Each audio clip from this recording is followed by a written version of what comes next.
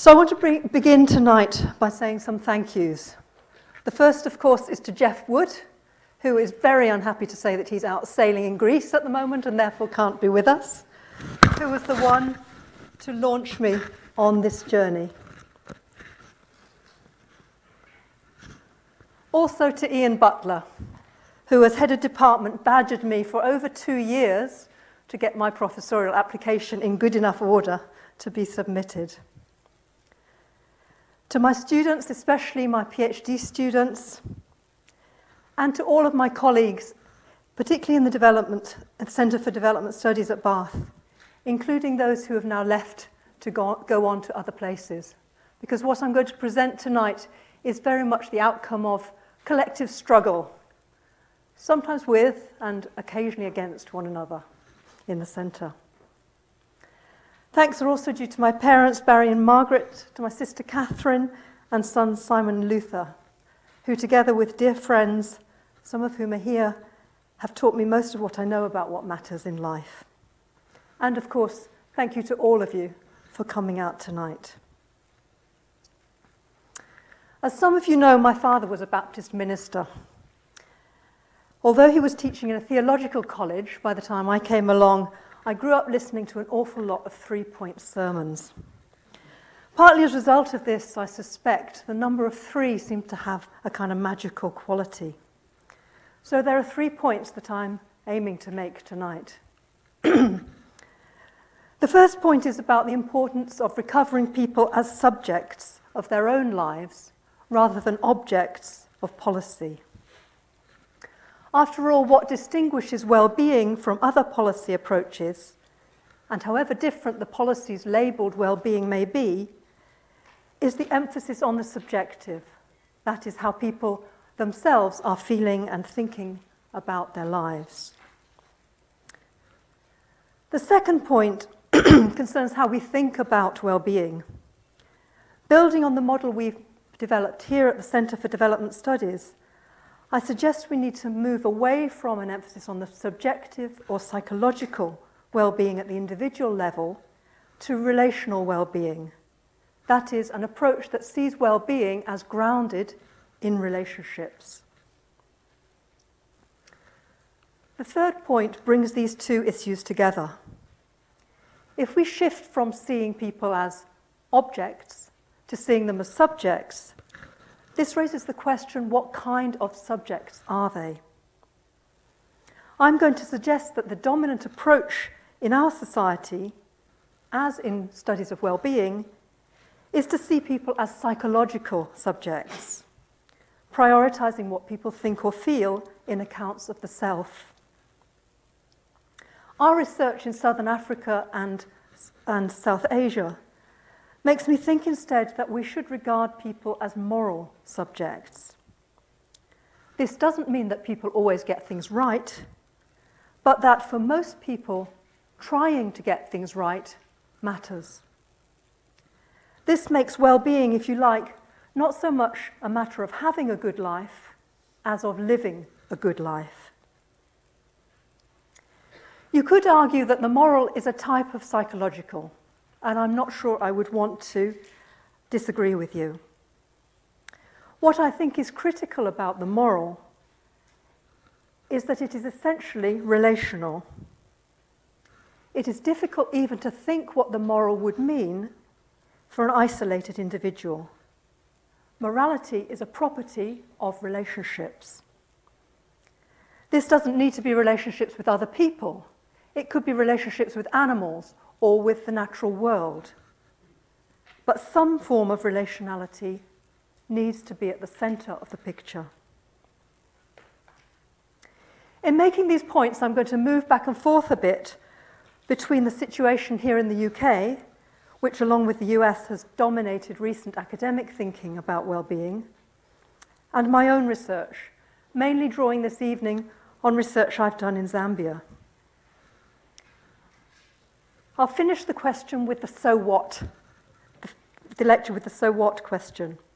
So when we get there, you know we're nearly done. The so what asks what difference all of this means. What difference does it make to policy and practice?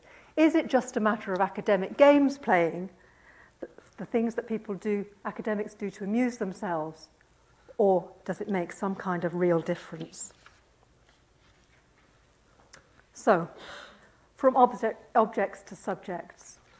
I want to use an example to make clear what this means. What we have here is a typical development studies image. It's an image of an elderly widow living alone. She has no schooling. She has a small amount of land, but she has no labour to farm it. She has no access to state benefits. She lives on the margins of a marginal community. She has one son still living. The other died in early adulthood. She is totally dependent on provision from that son. Things, in short, are grim.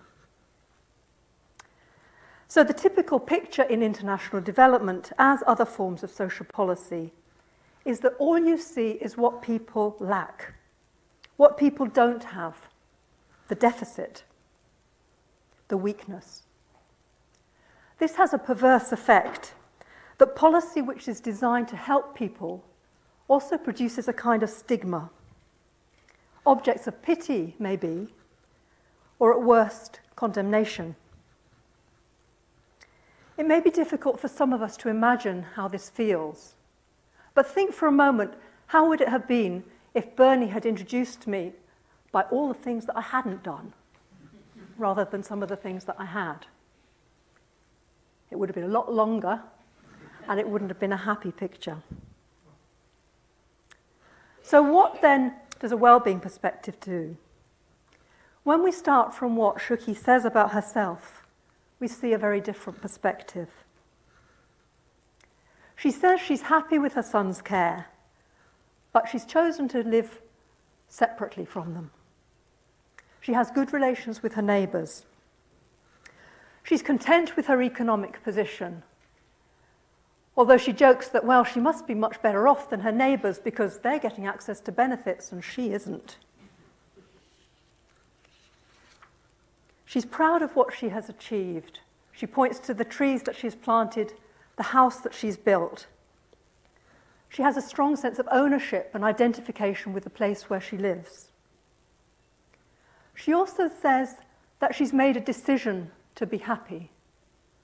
Small sorrows, she says, she'll talk about, but large sorrows she keeps to herself.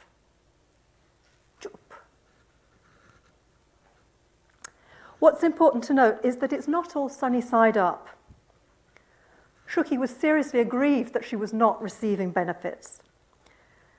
And the loss of her husband and one of her sons was clearly a major issue. So in international development, at least, when we talk about well-being, we don't mean that it's all sunny side up. Rather, the point is to give a more whole approach to life, a more balanced view. And ultimately, it's about the kind of persons, the kind of selves that we represent others and also imagine ourselves to be.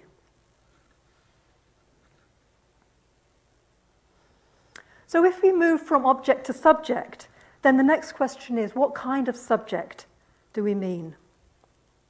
To explore this, I'm going to come back to the UK and think a bit about the context in which well-being has come to be such a major topic of concern. That it is a major concern, I think, is difficult to dispute. We're constantly being exhorted to eat better and exercise more, to relax and cultivate mindfulness, to get out in the open air or spend time volunteering.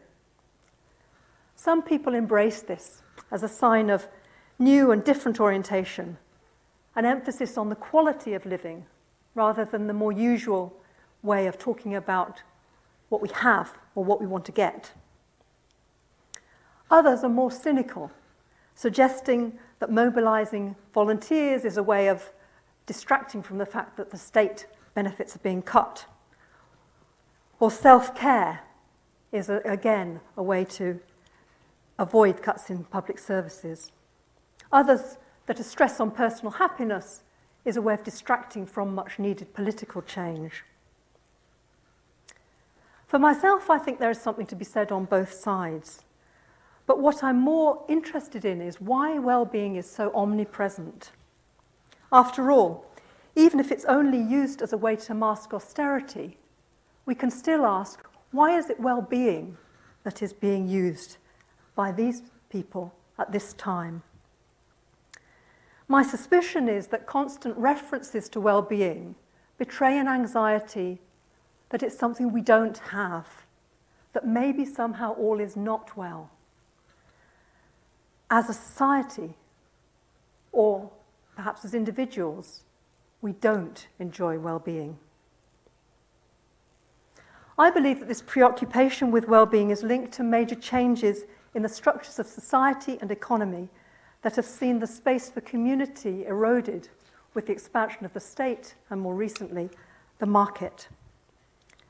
This has removed many of the ties which both kept us in our place and told us who we were. You'll be relieved to know that I haven't got time this evening to talk more about this, but if you want to know, I have got a paper when I try and set out the argument. My focus here is instead on the kinds of solutions that are being proposed, whether these position us as subject or object, and what kind of subject or object they make us out to be. So what are these solutions? The main one is to consume more, but better. Good stuff, organic, sustainable, sustainably sourced, harmony-inducing, fairly traded, biodegradable. Then to regulate ourselves better, preferably by some very fancy bits of kit. I got this image from a review site, and underneath it, somebody had written, "I don't know what I feel," which many of us may feel. So the high road is one of self-cultivation, your identity as subject confirmed by your management of self, the ability to make the right choices, including ethical choices, to produce a lean, fit, productive body, calm, agile mind, and can-do, positive attitude. There are other solutions also that take a more social and integrated form, spending time outside, doing things with others.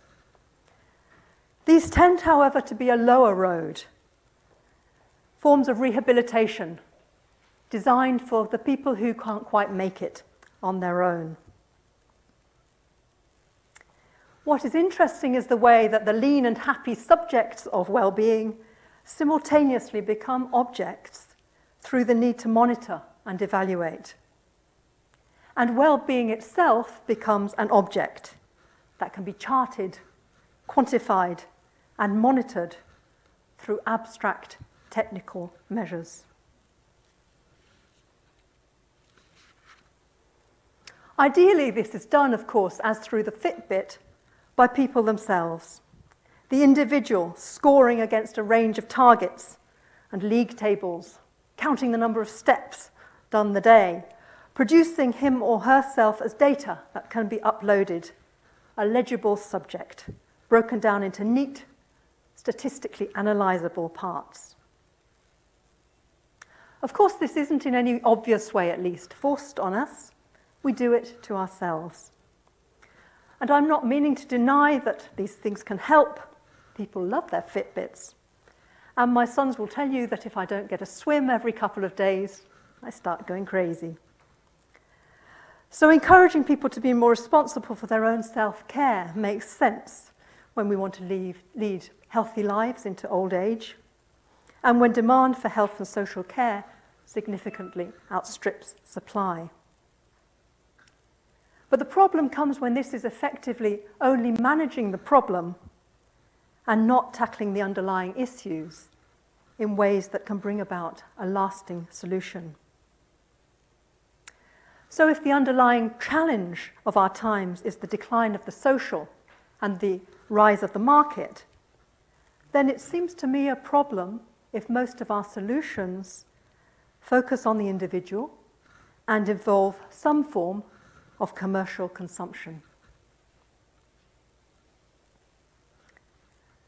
Another way of putting this is that the tools we reach for as solutions may be forged out of the same material as is generating the problem. Which made me think of a quote from Audre Lorde that I come back to again and again. It's in a speech entitled "The Master's Tools Will Never Dismantle the Master's House," which has many different applications. What does it mean, she asked, when the tools of a racist patriarchy are used to examine the fruits of that same patriarchy? It means only that the most narrow perimeters of change are possible and allowable. Whether or not we think racist patriarchy is the pressing problem, I think it's worth mulling on that second sentence, that if the solutions we propose reflect the same culture or thinking as the problems they are supposed to address, we will achieve only the very narrowest perimeters of change. And of course, those responses bring problems of their own, not least that many of them, eating organic being the obvious example, have a clear class and sometimes race bias. We're back to some of the issues I started out with, as people are objectified and stigmatized. Being overweight or smoking become not just unhealthy, but also signs of a moral failure. And poorer people, and people in poorer places and parts of the country, experience more of the ills and have less access to the remedies, which results in exacerbating health inequalities. For all the emphasis on the body in images of well-being, I think our dominant model of well-being is as psychological subjects, people whose true selves reside in their thoughts and emotions. This is a trend that has been developing in the UK since the beginning of the 20th century. But as time goes on, the shape it takes has also changed from a more social, ethical, and spiritual vision in the early 20th century to the current vision, which is much more neurological and physiological in its focus.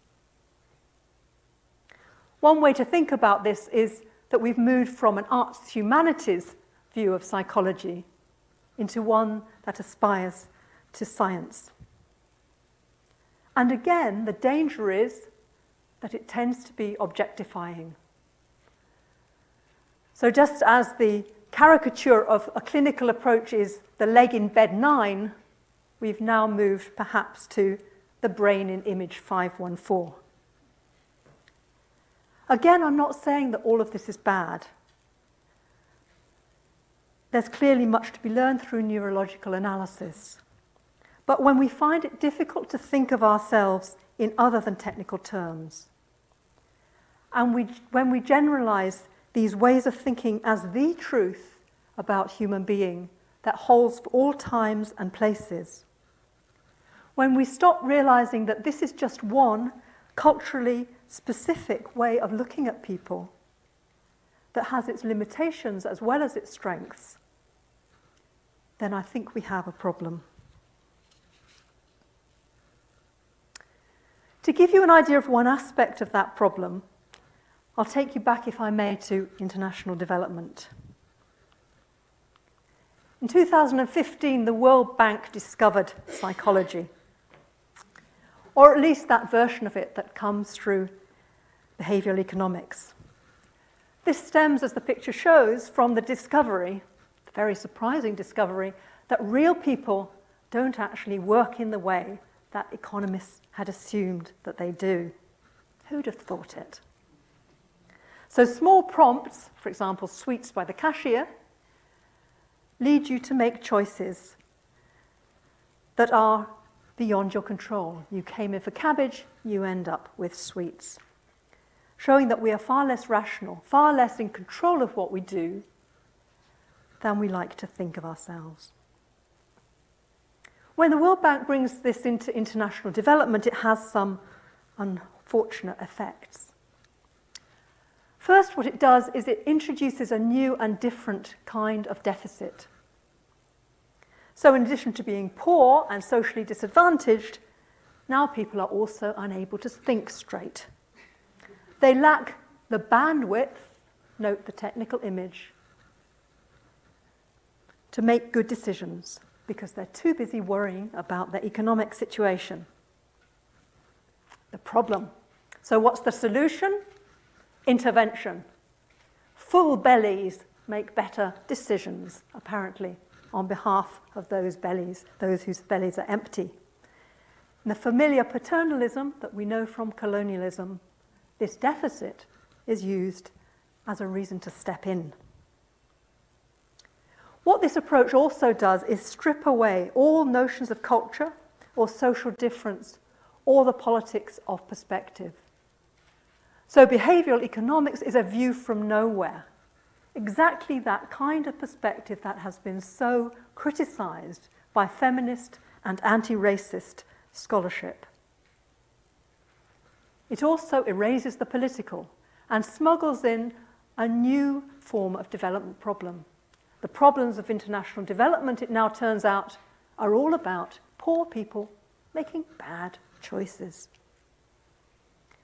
It talks about individuals, but these aren't real individuals because their context, the families and communities or patronage networks within which they actually live, are stripped away. They are, in fact, back to the familiar objects, dressed in newfangled psychological guise. Instead of being located in their own social and geographical context, they are, of course, located relationally, but the relationship is to the policy which defines them as objects. Again, let me be clear. I am not denying the value of behavioral economics. It's clear to me that people are far more susceptible to influence than we imagine, and the autonomous individual that our culture likes to portray is simply a myth. What I am drawing attention to here is the way that models of the psychological subject can easily be accommodated in ways that reinforce existing hierarchies of power, and the way they may smuggle in underlying models of human being which I think are impoverished in many different ways.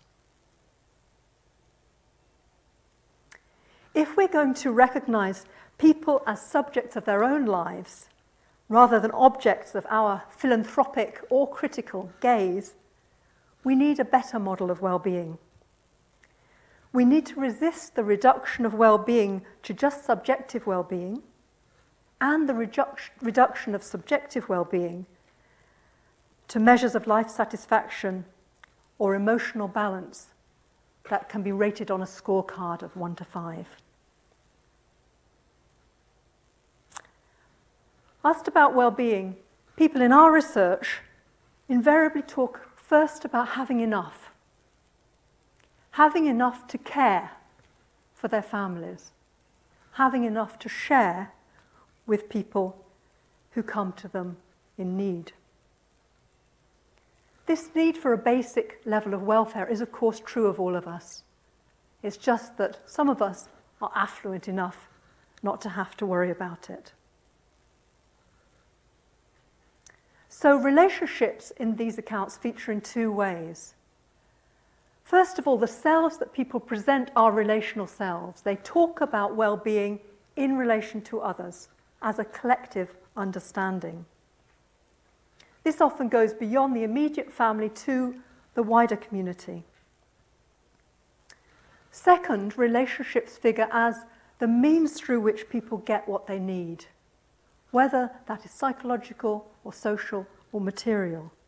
If we think back to Shuki, the woman whose image I started the talk with, she depended critically on her relationships, most obviously with her son and daughter-in-law, but to a degree also with her neighbours.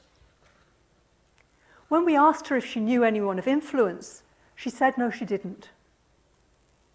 In fact, she had petitioned on many occasions the local officials, saying that she should be put on the list to get benefits.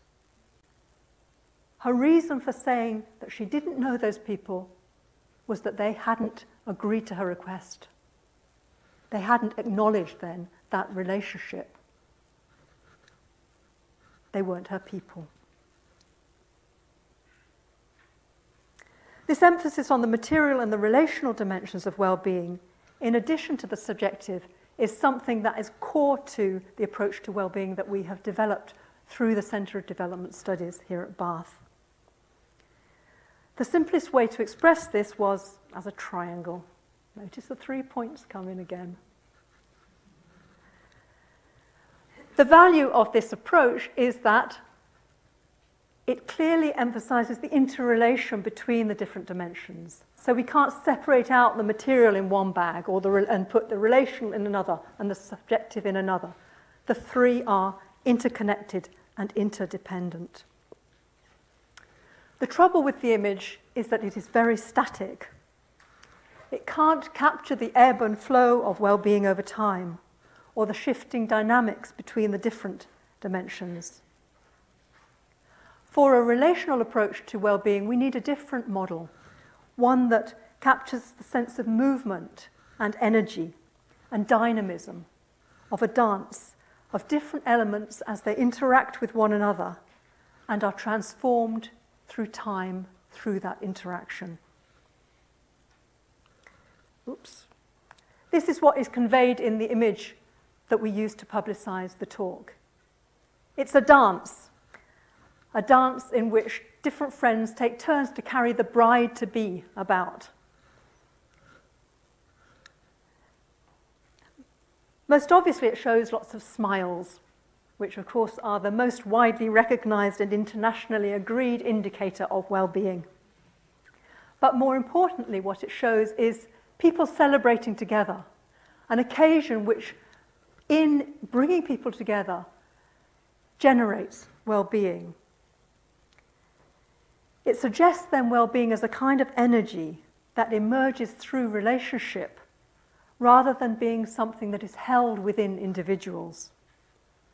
Something that is engendered in and through the dance rather than being a property of the individual dancers.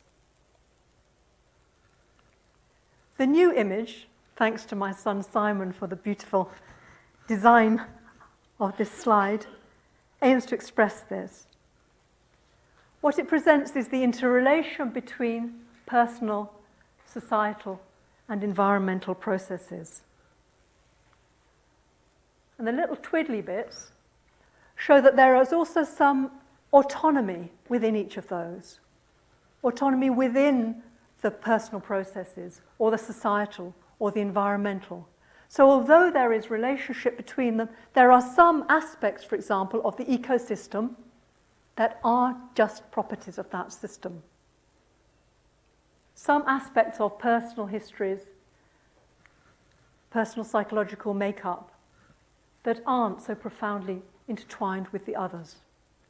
So there's some relative autonomy within the image, but ultimately what it expresses is that interrelationship, and hopefully it suggests the flow between them.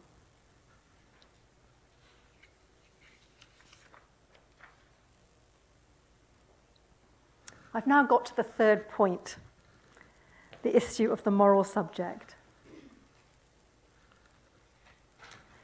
This comes out of our experience in doing research on well-being in two marginalized communities, one in India and one in Zambia, 2010 to 2014. It was a mixed method project, so it involved both a survey and case studies built up through open-ended life history interviews. The field research was led by Shreya Jha, who unfortunately can't be here tonight, but has recently submitted a PhD based on the Indian data. I owe a tremendous amount to Shreya, who is an excellent researcher, and also to the local team who worked with her. So with Shreya, we had three peer researchers from the locality who were tremendously important in terms of explaining to us what was going on, as well as providing interpretation and advice. We did 2 rounds of research in the 2 communities with 2 years in between. So the idea was to try and see some changes from one time to another. In Zambia, the surveys were with about 390 people, and we produced 48 case studies. The survey respondents were household heads, both men and women, and we talked to them separately, husbands and wives. We also had 25% of the survey were with women who were heading households alone, since they are often a group who face particular challenges. Our schooling in the wellbeing literature meant that we were eager to hear not just how people were doing in economic and social terms, but also how they were thinking and feeling about their lives. This wasn't straightforward, because clearly people weren't used to presenting themselves, or maybe even thinking of themselves in quite those terms. For example, during grounding and piloting in India, we were trying to develop a question that would capture the quality of care that people felt they received in their families. The woman we were talking to responded in 3 ways. First of all, she said, she always worries about her husband if he's out. If he goes out somewhere to another village, he may be drinking, he may fall down, she doesn't know where he is. If he's at home, she knows she feeds him, she knows where he is, he's in bed, he's safe, it's fine. And she tried again, and we tried again. She was married in front of several people. And the 3rd time, in great exasperation with us, she said, we've lived together all these years, we have 5 children together, I guess he does love me. What we found in the interviews also was that when we would try to ask about what seemed to us emotional topics, people would respond by talking about the material. So, for example, one woman in Zambia who had been recalling her early married life and how happy she was. She just got a new home, living away from her mother-in-law for the first time, which is always good. She got a new baby. Her husband was doing well. He was working at a safari lodge. She was doing a bit of farming. It was a good, happy time. It then turned out that her husband, who was away in the safari lodge, was away for a whole month at a time. So we asked her, well, how did that feel? How did you feel about that? It felt good, she said, because I knew that he was getting money that was going to help us. Away from the emotional, back to the material. Another woman talked about how she had divorced her husband after many years of suffering his infidelities and lack of support. It was a long story and a hard story. So again, the researcher said, was it difficult to divorce him? No, she said. I didn't even have a chitenge, a wrap that women in Zambia put around their skirt or trousers. I had to do odd jobs just to get one. Again, returning to the material. This doesn't mean, of course, that people don't experience emotions. Rather, when people talk about the material, they are indexing the emotional. And the material and the emotional are very closely intertwined. Love, for all of us, is expressed in providing. Frustrating as it was for a well-being researcher, it was clear that people were resisting our invitation to present themselves as psychological subjects. The question was, how were they then presenting themselves? Being good sociologists, we of course assumed that they were presenting themselves as social subjects. When we listened more carefully, however, especially during analysis and thinking about how we were going to write this up, we realized that what they were actually doing was presenting themselves as moral subjects. This was most obvious in people's repeated reference to God or faith, particularly when we asked about what gave them strength to carry on. But it wasn't limited to this. That sense of the moral, that sense of what it was the right thing to do, was like the melody, the dominant melody around which their lives they presented as variations. Well-being, essentially enwound as it was with responsibility for others, was an essentially moral concept. The selves which people presented through their narratives were essentially moral selves. This didn't mean that they always got things right, but that striving to get things right mattered.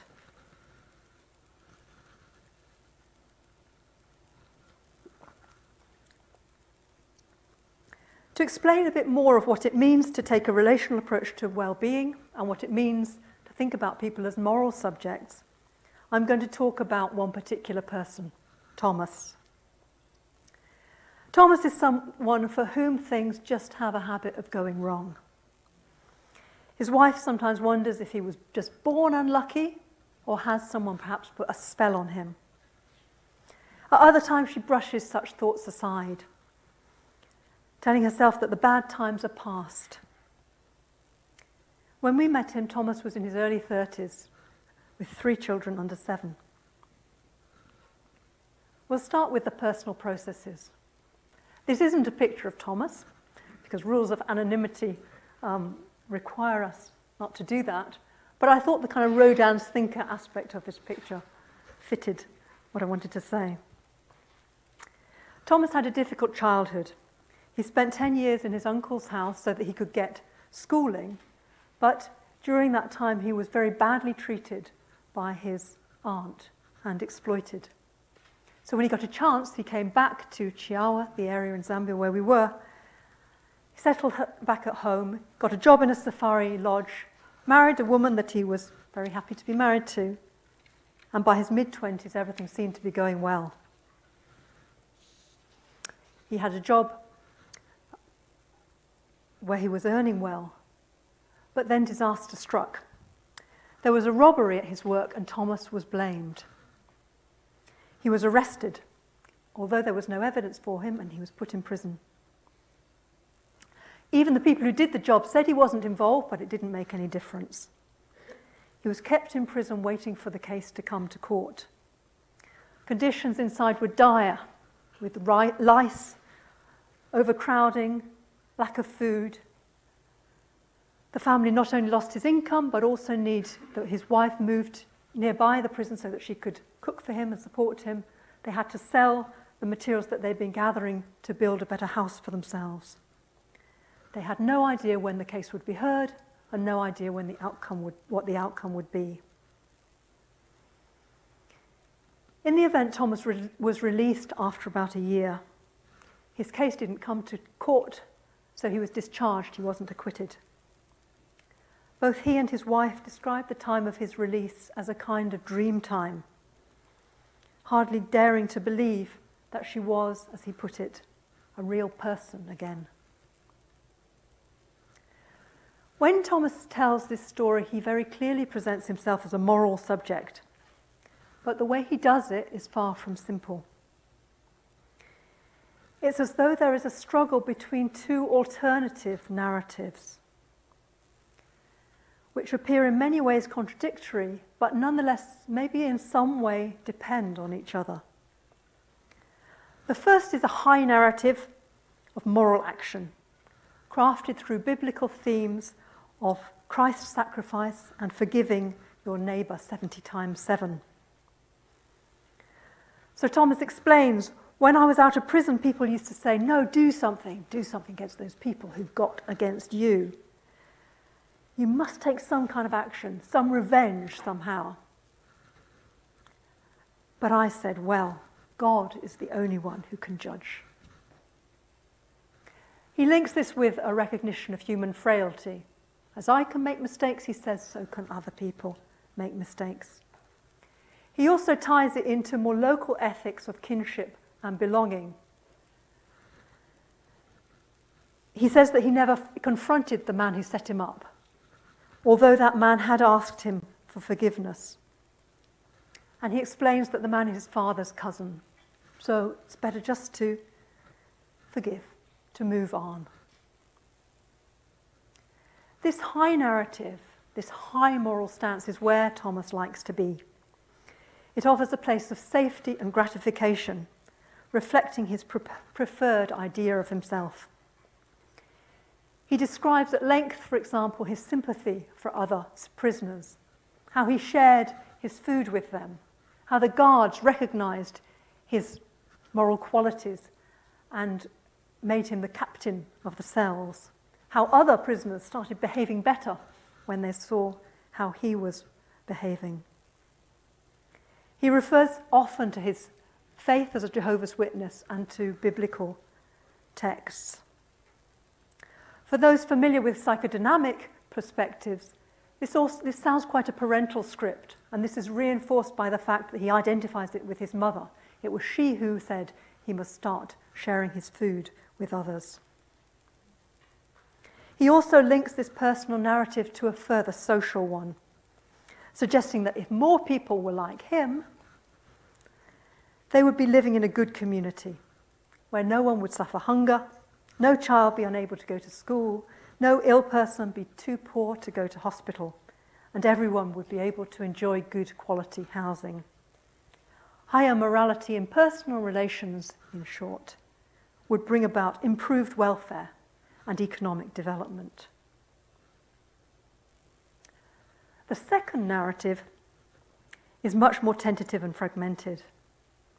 As with the positive assertions of moral virtue, this second narrative also presents a moral self, but one which is much more faltering and full of self-doubt.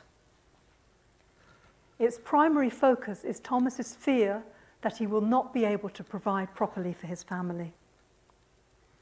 He sees this as the danger of personal failure. The uncertainty he feels about himself then also extends to others. While the picture of strong positive relations dominates his interviews, in his everyday conversations, it was much more this uncertainty and this doubt and distrust of others that came through. He often would say that the only person that he trusted was his wife. So Shreya confronted him with this. Why is it in these formal interviews you talk in this way, this general way of trusting others, moving on from the harm that you have suffered, forgiving, but then in everyday conversation you talk about distrust? And this is what he said. Whatever is today, I trust in that. So when people are sitting down and we're having a beer together, we're having a meal together, it's fine. I can trust them. While I see them, we can have a good relationship. But I don't know what tomorrow brings. So look, I can say we've forgiven each other, but I don't know what he has in his heart. It's easy to attribute this second attitude to Thomas's own bad experience, and clearly this is a significant part of the story. This would keep it within the personal processes node. But interviews with other people also stressed this social distrust, also stressed jealousy and disharmony, harmful gossip, suggesting that the pattern of conditional trust may be broader based. Of course, the social is extremely strong in Chiawa. Many people are connected by kinship. It's a hazardous context in which to do research because you never know what the hidden connections might be. As we've seen, this can be positive in that these underlying ties then can temper conflicts and encourage reconciliation. But close ties also mean multiple claims, multiple responsibilities that you have that can be very difficult to honor in contexts of scarcity. The phrase, "you never know what is in people's hearts," was a very common one, and it's an implicit reference to witchcraft. the frequency of witchcraft allegations shows the ambivalence of relationships, even amongst close kin. And it's important to note that while we think of witchcraft as a traditional African problem, both historical and anthropological evidence shows that the level of witchcraft allegations rise and fall, and they are particularly characteristic of times of social change and times of changes of social norms.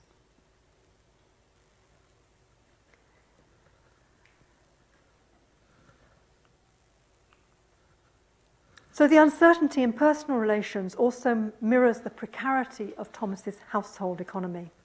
The similarities, of course, not coincidental. As I said earlier, your social relations are very important in terms of being able to gain access to the things that you need. Without a salaried job, Thomas cannot support his family properly. He cannot support his siblings and his children in school without help from the wider family. Unfortunately, this precarity is not particular to Thomas, but reflects the uneasy post-colonial settlement within Chiawa as a whole. So now we come to the societal dimension. Some of the land is long established under private plantations, but most of the land in Chiawa was customary land held in trust by the chieftainess for the community. If you needed land to plough, to plant, you came to the chieftainess and she would allocate land to you. In 1995, however, a Land Act allowed customary land to be alienated, to be privatized for purposes of development. Since that time, virtually all the best land in Chiawa has gone to private industries, either to safari lodges along the waterfront or sold to people wanting to set up plantations. Although the Act says that before you can pass land to the private sector, the people who are living on the land have to give their consent, in practice what is happening is that land is being sold from under people without them even being told. They find out several years later that the land they're farming, and perhaps have farmed for generations, is no longer theirs. So local people's already difficult livelihoods are being further threatened. While traditionally the chief governs along with the advice of the royal family, increasingly she has surrounded herself by a narrow coterie of people. Any development project that comes to the area has to go through those people, otherwise it will be stopped.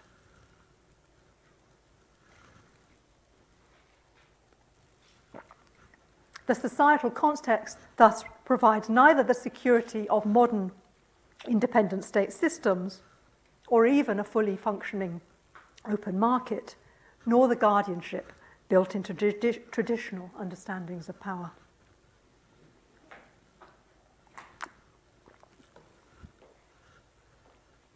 Oops, wrong way.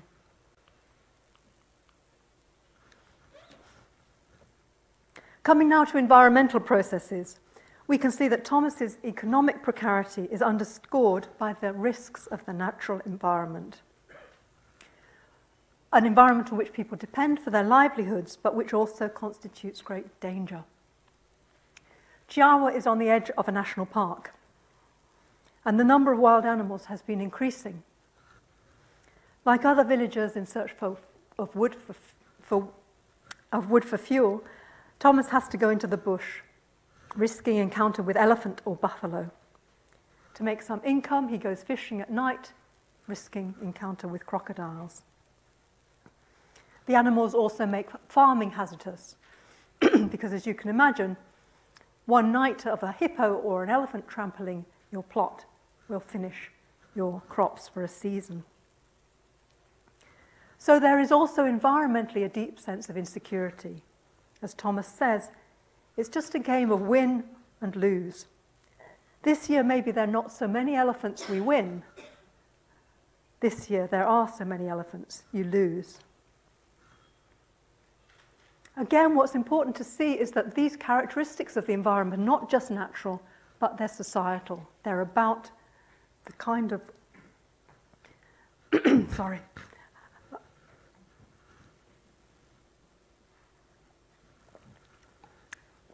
They're about the safeguards that have been given to animals so that you can now no longer kill animals because of protection of wildlife, but also about the fact that the land has been sold off. So the people and the animals are in smaller and smaller areas. The land being sold off has disrupted the traditional paths that elephants took to the water. The elephants are coming nearer to the village. The likelihood of encounters between people and elephants is ever greater. Both people and environment are under threat, while some people are profiteering.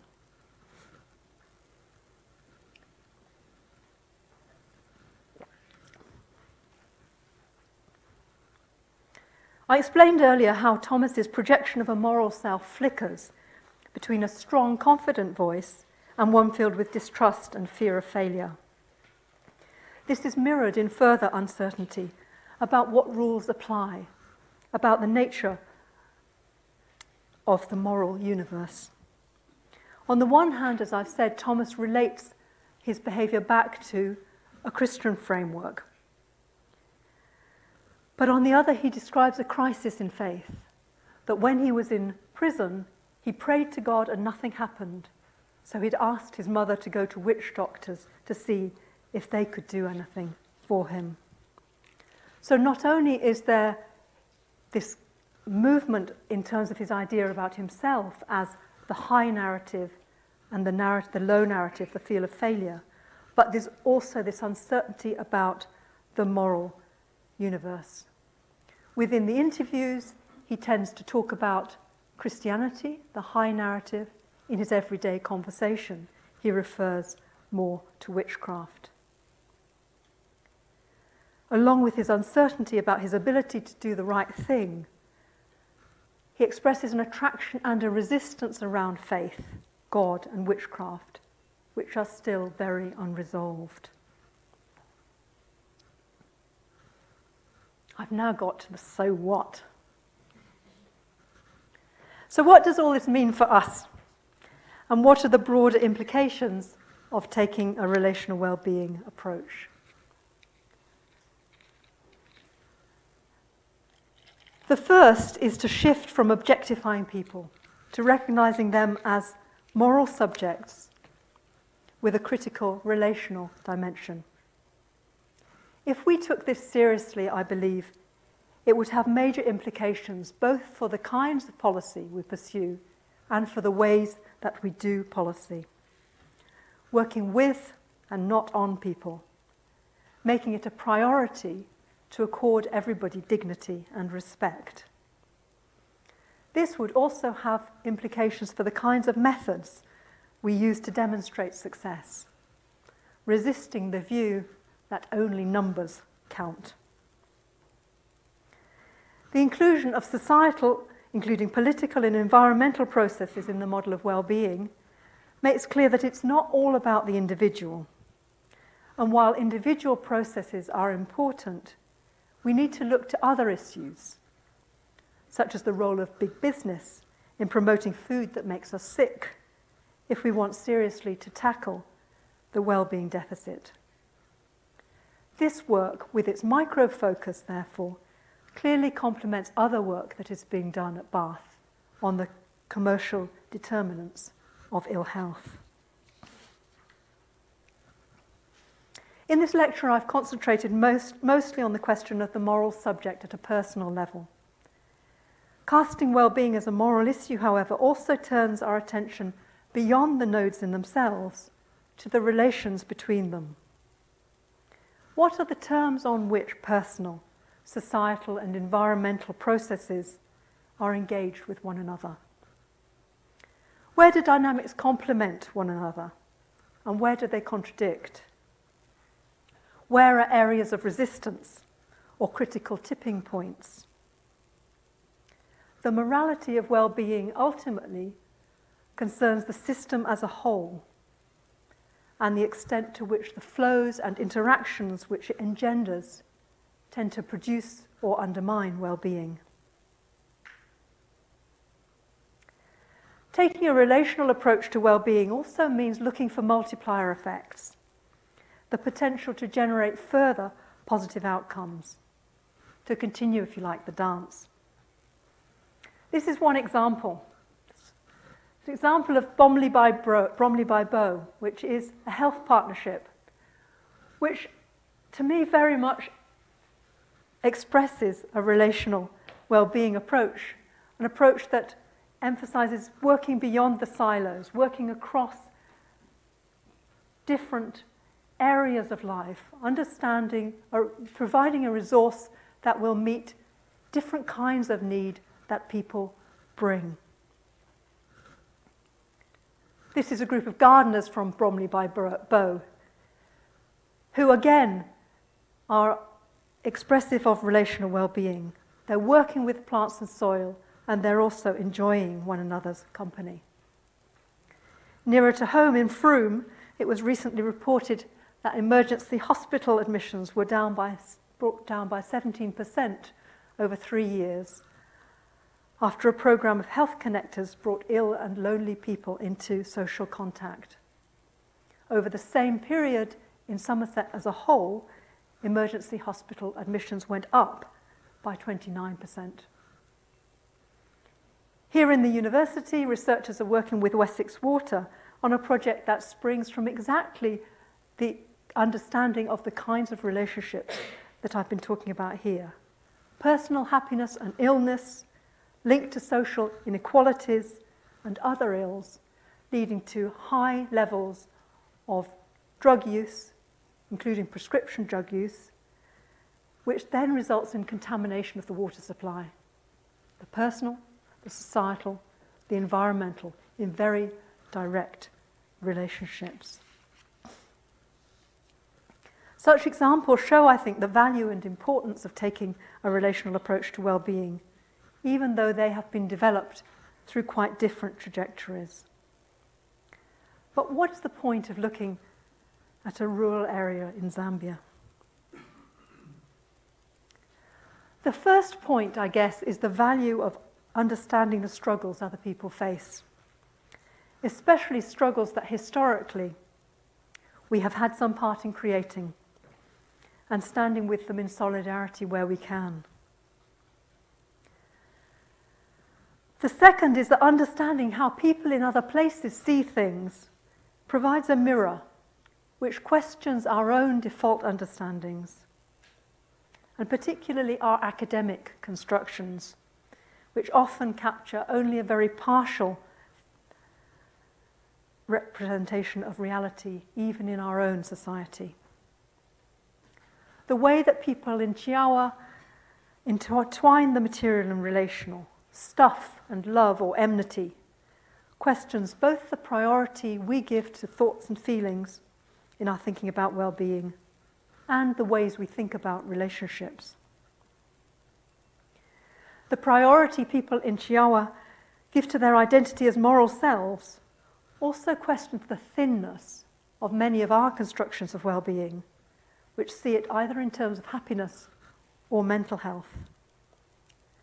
The dark side of this moralizing also draws attention to social processes of othering and stigmatizing, and should make us more conscious of the dangers of this in our own society and policy.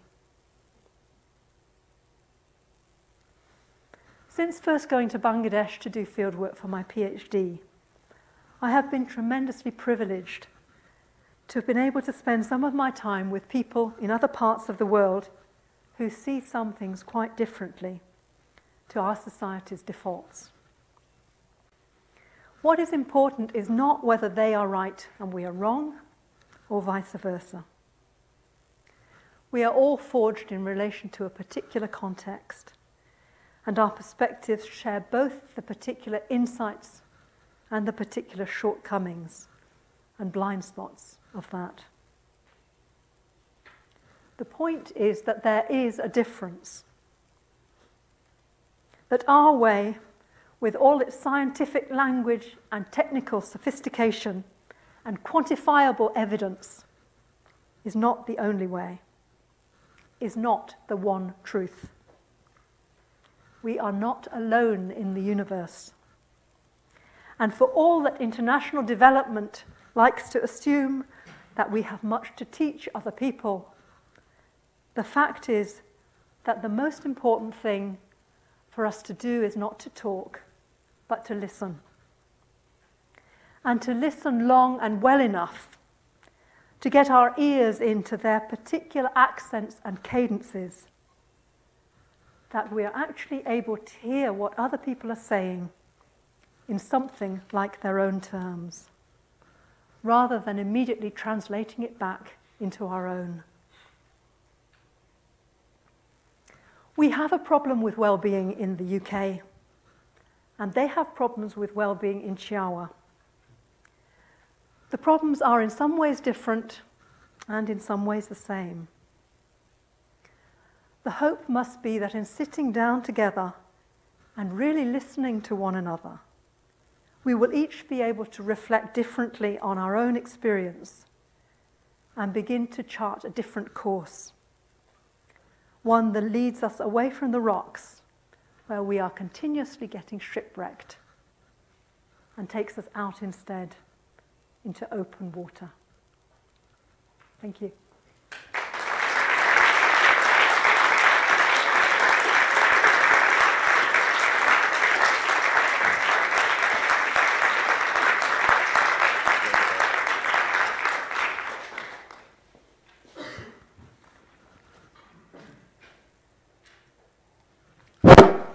Hi, everyone.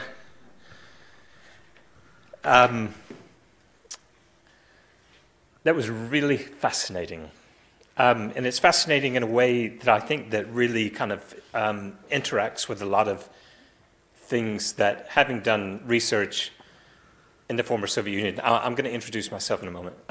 Having done research in the former Soviet Union in many ways, trying to understand and going around many, many poor places in the former Soviet Union, specifically in Russia and Ukraine, over the years, I've always been really struck with the paradox of how happy children are, how unbelievably happy children are. And then you come back to the UK, and then you realize that actually our children aren't nearly so happy, even though that materially they are quite, fruitful. I mean, life is good for them. So. And I think that I think there's so much more that I could that I could take from this lecture, and I hope that you're in the same position. I'm David Galbraith. I'm the dean of the Faculty of Humanities and Social Sciences, and I just want to talk about a few things, because what I usually do is I kind of usually reflect on these inaugural lectures and in many cases, I think what I do is I don't listen, but in fact I try to reflect back in my own words what I think in a way. So I'm going to try to temper what I wrote previously to try to take that in. So I want to welcome you here tonight and say thank you very much for coming. I think I had my own inaugural lecture in this room, so I'm really frightened at the moment for that reason. But I think the talk really touched my own thoughts and the role of the self and what I would consider, and is also discussed much in Sarah's work, in kind of late capitalist economies, and what we mean by the kind of associated governmentalities that sit within them. And for me, I was really taken in reading some of Sarah's work prior, this notion that Rowan Williams, as cited in your piece in Policy and Politics, that one becomes human in and through relationship, and particularly through recognition and conversation. And this really, I think, spoke to me in a way, because and really in much of my work and really thinking about what around issues around vitality, what is life, and of course all kinds of issues around robotics and machine learning and things like that. So really kind of enhanced in that issue around what is alive, what is life, what is vitality, and Descartes and John Stuart Mill and many others will have had their own ideas about what it means to mean, right?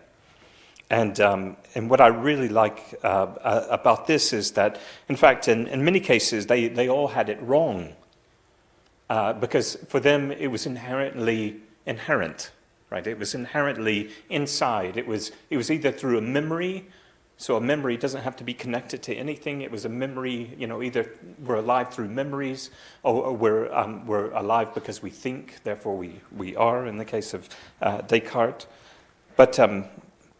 But I think what really comes through here today is the notion of the relational, and I think that those of you that perhaps critique international development will recognize that for sure.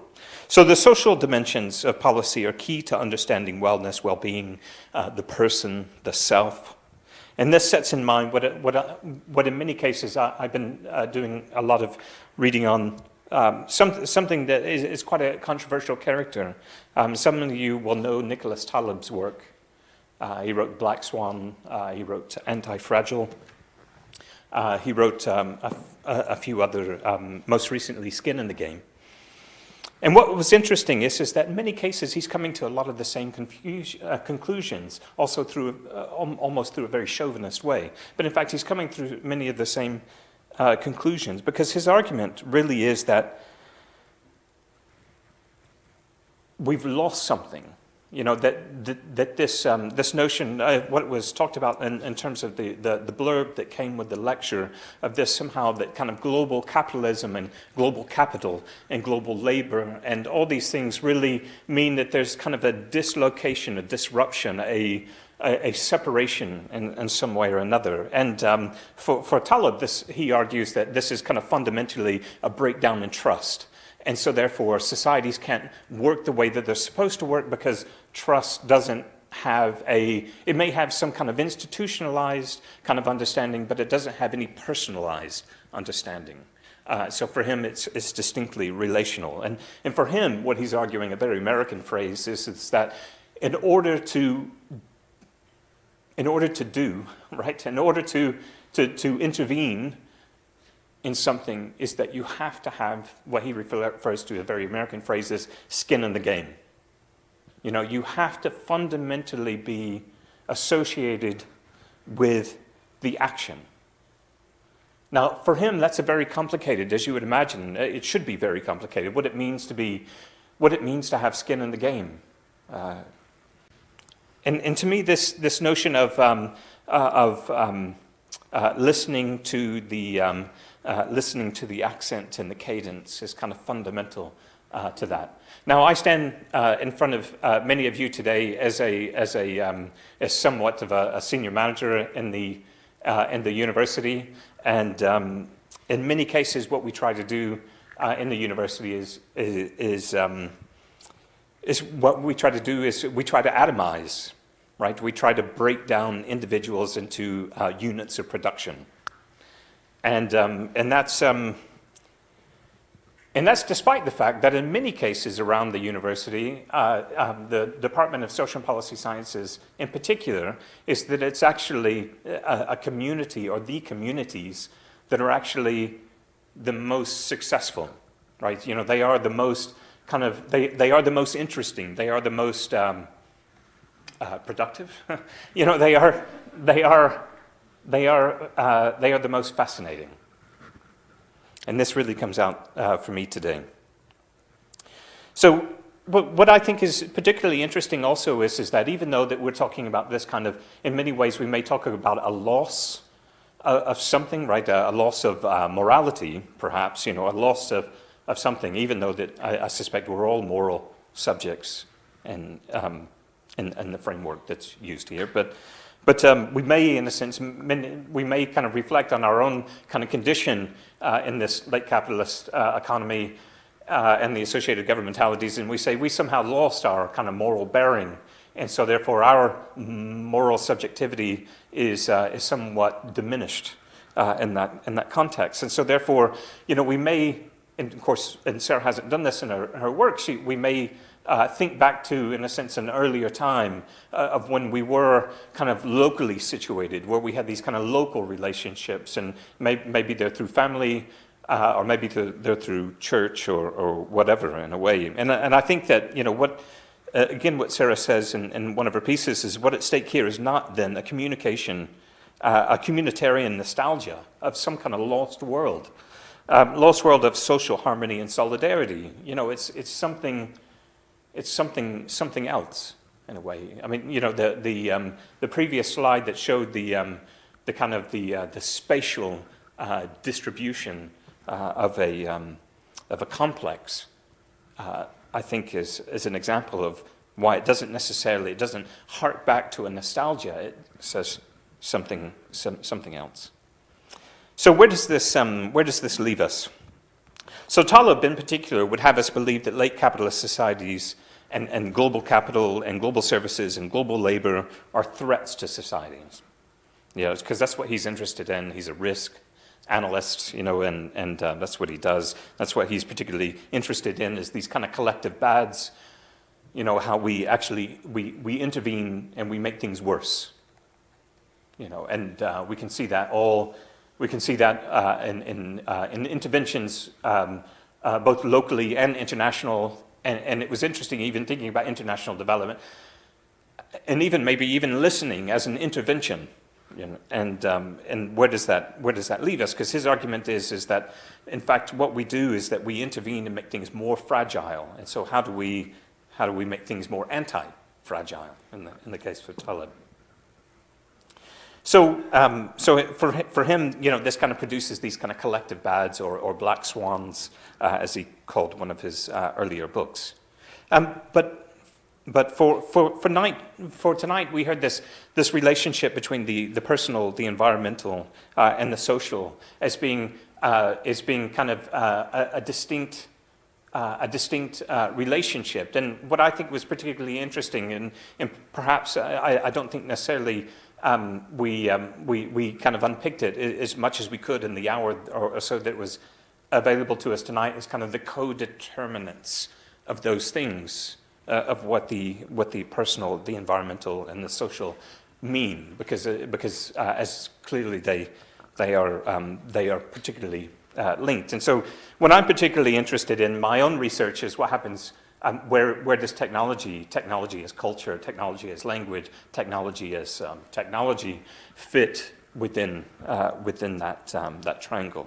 Although that triangle has become more defined for me this evening. So tonight, I'm very pleased to be able to give the closing remarks or these reflections, which always I try to listen, I try to read, and I try to talk to a broader audience in a way. And I know that many of you have come here just listen to Sarah and not me. So I'll sum up. So Sarah's work as it spans international development and social policy characterizes the department well, I think.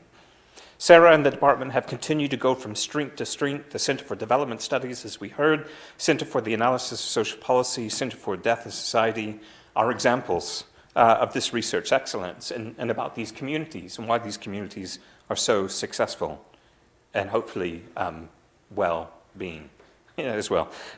Strongly reflected in this, and strongly, this is very clear also from the results that we had today, that the department has excellent programs, excellent research, and excellent researchers and educators.